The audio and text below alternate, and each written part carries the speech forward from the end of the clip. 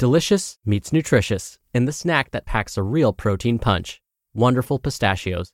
Each 1-ounce serving of Wonderful Pistachios has 6 grams of protein, giving you over 10% of your daily value and making Wonderful Pistachios one of the highest protein nuts. But perhaps more than that, I love all of the flavors they have.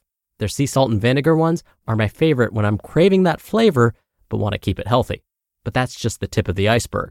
Wonderful Pistachios come in a variety of flavors, like chili roasted, honey roasted, smoky barbecue, and jalapeno lime, perfect for enjoying with family and friends or taking them with you on the go.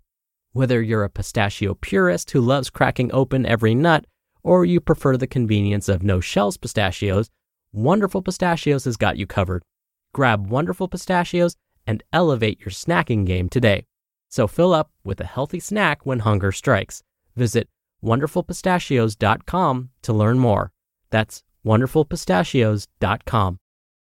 Mom deserves the best, and there's no better place to shop for Mother's Day than Whole Foods Market. They're your destination for unbeatable savings, from premium gifts to show-stopping flowers and irresistible desserts. Start by saving 33% with Prime on all body care and candles. Then get a 15-stem bunch of tulips for just $9.99 each with Prime. Round out Mom's menu with festive rosé, irresistible berry chantilly cake, and more special treats. Come celebrate Mother's Day at Whole Foods Market. It's another Q&A edition of Optimal Health Daily, episode 1996, and I'm Dr. Neil Malik. Hey there, happy Friday, and welcome to another Q&A edition of Optimal Health Daily. This is where I answer your health questions related to fitness, diet and nutrition, and lots more. You send me the questions, and I answer them for you. Now, if you're new to the show or have never listened to a Q&A episode before, I'm going to sum up my entire philosophy for this show right now. And the quote actually comes from someone outside of the health field, Ray Dalio. Now, Ray Dalio is not someone I know personally, but instead he's a well-known stock investor. He owns his own investment company and has made billions of dollars. But I love what he said in one of his books. Quote, "Listening to uninformed people is worse than having no answers at all." And so I hope that when you listen to this podcast throughout the week, and of course with these Q&A episodes, I hope that you feel like you're finding out the truth. There are so many myths about health out there, and I hope that when you come to this podcast and you listen, that you feel confident that you're getting the latest information. And I don't always just share my opinion on this podcast. I like to give you actual data. I like to quote from studies, for example. Now, you may wonder what qualifies me to do so. Isn't Dr. Neil just kind of a nickname that you use? No, I actually do have my Doctor of Public Health degree. My emphases were chronic disease prevention and nutrition. I also have my Master of Public Health degree with an emphasis in health education and health promotion. I'm also a registered dietitian nutritionist, a certified health education specialist, and a certified exercise physiologist through the American College of Sports Medicine. So I say all this not as a humble brag, but rather hopefully convince you that what I share with you comes from a place of honesty and integrity. And so enough about me. Let's get to today's question as we optimize your life. Hello, Dr. Neil. My name is Jenna, and real quick, I just wanted to thank you for all of the time that you take each week to research and locate articles to help educate all of us. I love your podcast.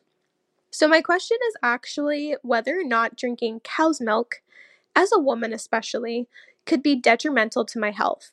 I have seen several sources state that cow's milk could actually be harmful to women's health by increasing our risk of developing cardiovascular disease or cancer even. And at the same time, I've also heard that milk is beneficial to women's health as it is packed with calcium, vitamin D, and other important nutrients. So I was just wondering what the latest research is saying regarding that, as I do drink about a half a cup of cow's milk in my coffee almost daily, and I do drink a skim milk that is lactose-free. So thank you so much for answering my question. Have a great day. Bye. Hi, Jenna. Thank you for your question, and thank you so much for your kind words and for being a regular listener. Now, if you identify as male and are listening to this episode, I promise that I will talk about whether cow's milk is helpful or potentially harmful to all, regardless of gender. But first, I have to share a story with you. Anytime the topic of cow's milk and its potential health effects comes up, my mind immediately flashes back to a moment in grad school one of my professors was completely against anyone drinking milk that came from an animal. In one of my classes, he mentioned human beings are the only species that he knows of that continue to consume milk after infancy. So, after the age of 1, he questioned why we need to consume milk at all. At the time, I was nodding my head in class thinking, yeah, he's so right. That is interesting. But as I progressed beyond graduate school, I began to think more critically about this statement.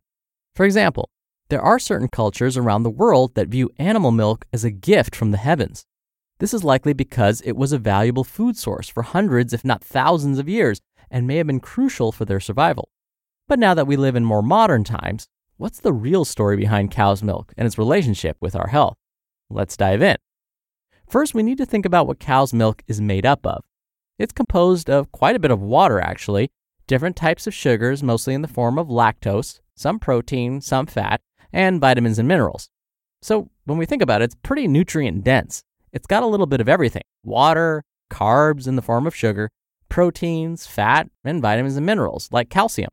How could this be bad, right? Well, first, some are intolerant of the sugar, the lactose, found in cow's milk. Others may have an allergy to the proteins found in cow's milk, so these folks should stay away. But I'm not going to go into detail here about those particular situations. Instead, let's assume you are able to consume cow's milk with no immediate health effects. Is it beneficial to do so?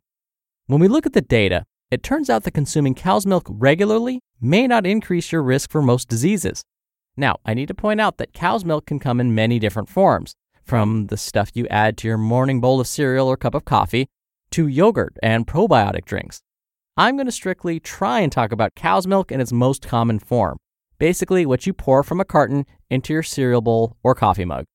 So, when it comes to ovarian cancer risk, scientists closely examined 22 separate studies to see if a relationship between milk and the risk for developing ovarian cancer exists. They found consuming milk and dairy did not increase ovarian cancer risk. However, they found that consuming high-fat dairy products like butter instead increased cancer risk. This link between a high saturated fat diet and risk for cancer has been found in other studies as well, so it's not too surprising. There have also been a number of studies looking at whether milk and dairy consumption increase a person's risk for developing colon cancer. The good news here is that milk consumption was not associated with an increased risk of colon cancer in both men and women. The same goes for type 2 diabetes. In fact, low-fat dairy was associated with a decreased risk for developing type 2 diabetes. Yet another study examined the links between milk and dairy and cardiovascular disease, like heart attack and stroke. The researchers concluded that milk and dairy may protect against cardiovascular disease. Another study looked at whether milk consumption shortened our lifespans. The researchers concluded that consuming milk does not shorten lifespan. So now you may be wondering, it seems pretty clear that milk doesn't seem to be a problem, so why the controversy? The controversy still exists because when foods and their respective nutrients are studied, researchers have different ways of looking at them. Said another way, researchers use different study designs or different research methodologies to look at these links. For example, if a researcher today wanted to study this very same topic and asks, does consuming milk increase a person's risk for developing disease? She or he would have a lot of options. They could set up their study this way, for example. They could ask a bunch of folks that are in their later stages of life whether they have any diseases, and then ask them to remember how much milk they consumed when they were younger. They would then perform their analyses and see if milk led to their disease. Or they could recruit some younger folks and follow them into their twilight years, all the while monitoring how much milk they consume. Then, 50 years down the line or so, they could look at which of them end up with the disease and see if milk may have led to that disease. Or they could randomly assign people to different groups, where one group is asked to consume milk and the other group isn't allowed any, and then they see what happens to their health. And the list goes on and on. Each study design has its own strengths and weaknesses. So the trouble is, how do we make sense of all of this when there are so many different ways this topic could be studied? The Harvard School of Public Health sums it up very well, and I quote, "When it comes to the health impact of dairy, the existing science is about as clear as a glass of milk." So what should we do? A nutrition research scientist at the aforementioned Harvard School of Public Health was quoted as saying the following: "Dairy isn't necessary in the diet for optimal health, But for many people, it's the easiest way to get the calcium, vitamin D, and protein they need to keep their heart, muscles, and bones healthy and functioning properly. So, here's the recommendation. Consuming 1 to 2 servings of dairy each day is likely going to be beneficial for you. 1 serving would be like 1 cup of milk. 1 cup is about the size of your fist. So Jenna, in your case, if you're adding half a cup to your coffee, that would be half a serving. 6 ounces of yogurt would also count as 1 serving. Now, when we think about servings of cheese, it gets a bit more complicated since cheese comes in so many different forms. 1 stick of string cheese, which is about 1 ounce, would be considered 1 serving. If we're talking about shredded cheese, about 1/3 of a cup would be 1 serving. And I should mention that researchers at the Harvard School of Public Health still believe that low-fat dairy is a better option than high-fat or full-fat options like whole milk. And so in summary, cow's milk is likely safe to be consumed. Aim for 1 to 2 servings a day. When you're hiring, it feels amazing to finally close out a job search. But what if you could get rid of the search and just match? You can with Indeed. Indeed is your matching and hiring platform with over 350 million global monthly visitors and a matching engine that helps you find quality candidates fast.